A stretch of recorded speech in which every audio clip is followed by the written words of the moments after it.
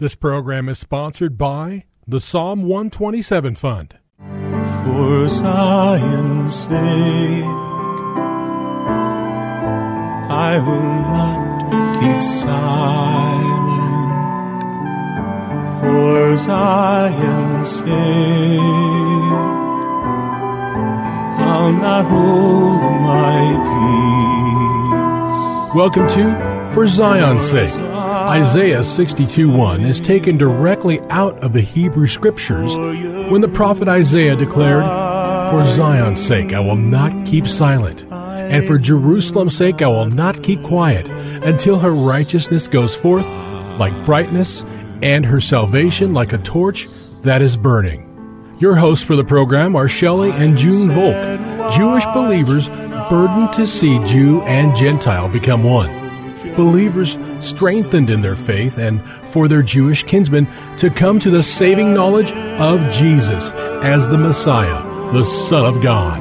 Bless the Lord. Welcome to For Zion's Sake. We thank you for joining us. We're the Volks. My name is Shelley. And my name is June. Hi, everyone. It's good to be with you as we start another week of broadcasting. And this is the season when we are celebrating the birth of our Messiah. And we need to know something here, Shelley, that isn't often realized or taught.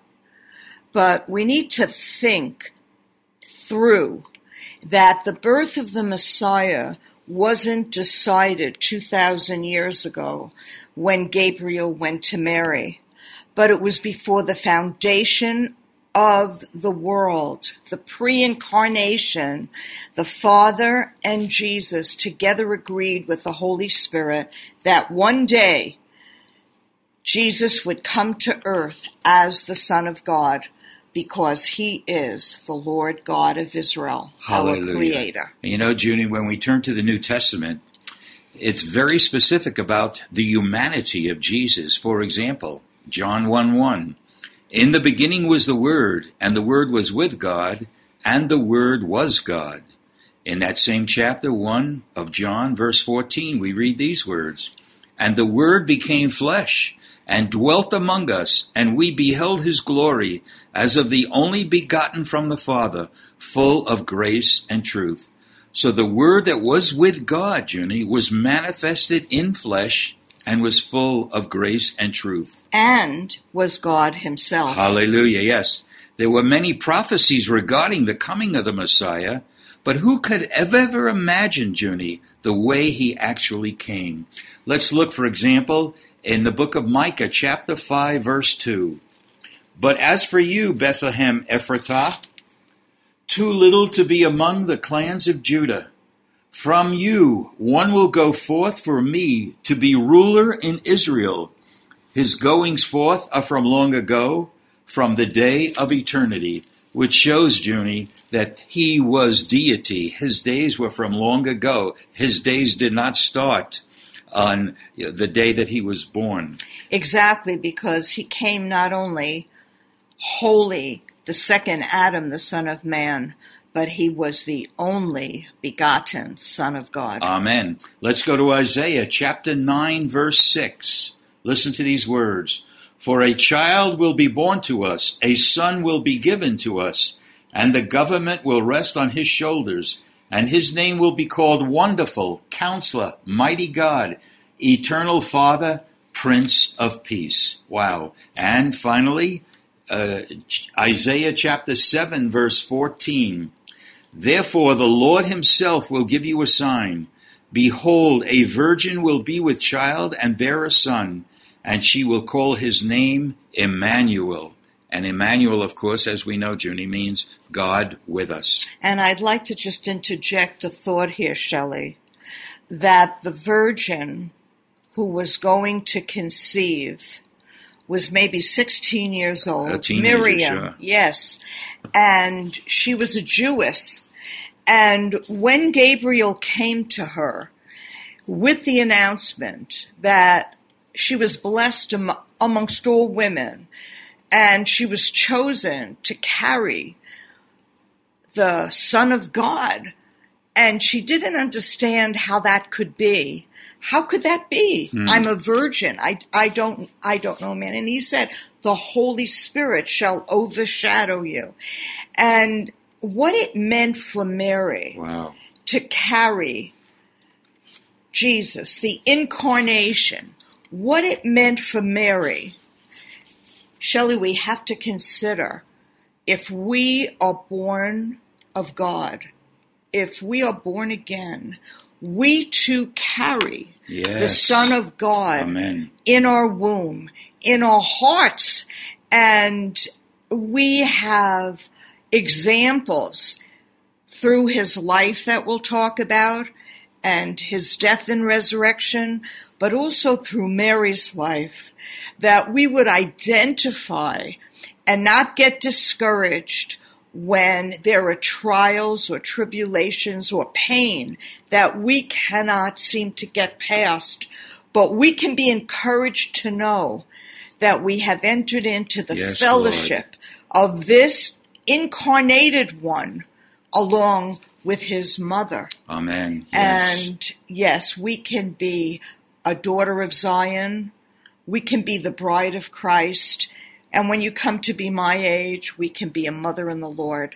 And it's time for us all to grow up, Shelley, and to really know the incarnation of God is bigger Yes, than a yes. human act. Hallelujah. It breaks into eternal things, and that's what God wants to do in our hearts and lives, Shelley, that we would live in and through God, which is eternity. Hallelujah. Hallelujah. So it's obvious, Junie, that the scripture says God's ways and thoughts are so much greater than ours. His ways are past finding out.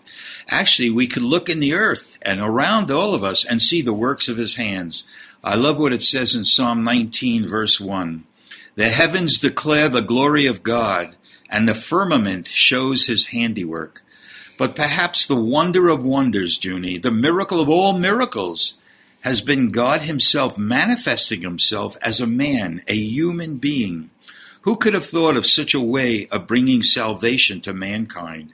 How can we ever express our gratitude, our delight, the unspeakable joy that Jesus, who knew no sin, became sin for us, that we might become the righteousness of God? And as you said, Shelley, the heavens declare the glory of God. Well, at the birth of our Messiah, the heavens Wow, declared yes. it. And the shepherds heard the angels tell them that unto them is born a Savior. Jesus. Thank Isn't you, it Lord. amazing? He came to save us, and his name is Yeshua. Hallelujah. Yasha, our salvation. Yes, yes. He left heaven and descended to a human level. He took our nature. He endured temptation. He died in our place. He conquered sin and death and secured us our salvation. So he stands before humanity and before God the Father as the pattern, the standard of which God meant man to be. The divine identified itself with humanity so that humanity could be identified with divinity. And this is what we're going to be sharing this week, Junie. We have to receive this by faith because it's so hard to explain, even understand in our minds. Jesus did not just come to save us, but he lived a life that should become our standard, a pattern son who brought salvation to us, but we are called to live that way that he lived and allow his life to be lived through us. So the issue is more than just salvation, which in and of itself is phenomenal. And I know, Shelley, it's not thought through enough that Jesus said to our people, unless your righteousness exceeds the righteousness of the scribes and the Pharisees, you cannot enter into the kingdom of heaven.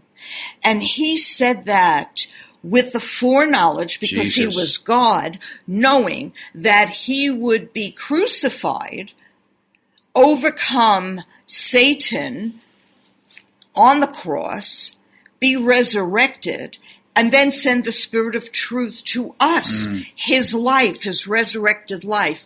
So how can our righteousness exceed the righteousness of the Pharisee? Only when we yield our will, to the Lord our hearts and minds that his will would be done, not our own. Yes, Lord. And his life, he is the righteous one, would be living, and anything that Jesus does is always pleasing to the Father. So he would be living in and through the people who say, I want to know you, the God of Israel, the God of Abraham, Isaac, and Jacob, even Yeshua, Jesus. Are you the Messiah? Are you the Son of God? Open up my heart that I might receive you.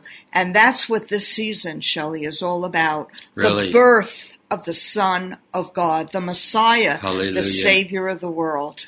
You know, we could talk about it, Junie, but it's so far beyond logic. This is a supernatural work of God. But I want to emphasize again that it's not the issue of just going to heaven. I mean, we are going to spend eternity with the Lord if we know him. It is how we live here on earth on a daily basis. That is going to determine where we shall stand with the Lord. We are called to live a life of grace and truth, just as he lived, and our identity must be in the Lord. And during the course of these days, go ahead, Junie. In order for that to happen, Shelley, we need to practice righteousness every day.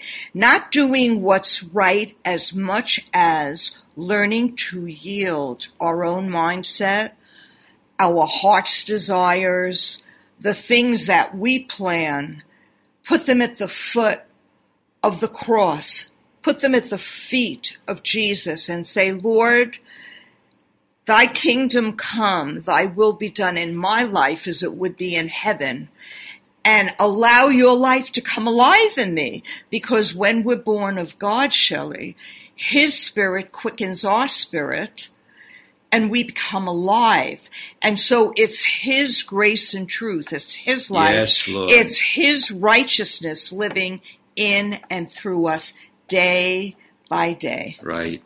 So during the course of this week, we're going to touch on a number of areas of our life where our identity must be in him. Jesus, can I say it this way, Junie? Jesus, in a sense, is to be incarnate in us, just as God was incarnated in him. In other words, and we're going to see throughout the course of this week, it's a lot more than having him with us. But we need, as born-again believers, to understand the implications and the joy of having him live within us as a patterned son, and his life needs to be lived through us. Shelley, he is the incarnation. He's the Father. He's the everlasting Father and the Prince of Peace. So I think what you're saying, if I understand it, is that his incarnation, his incarnated life needs to transform us. Amen, amen, amen. So, Father, we thank you, yes, Lord. Thank you for this season commemorating the birth of God in a fleshly man. Thank you, Lord. And that man was all God and all man, and he's called us to live a holy, consecrated life.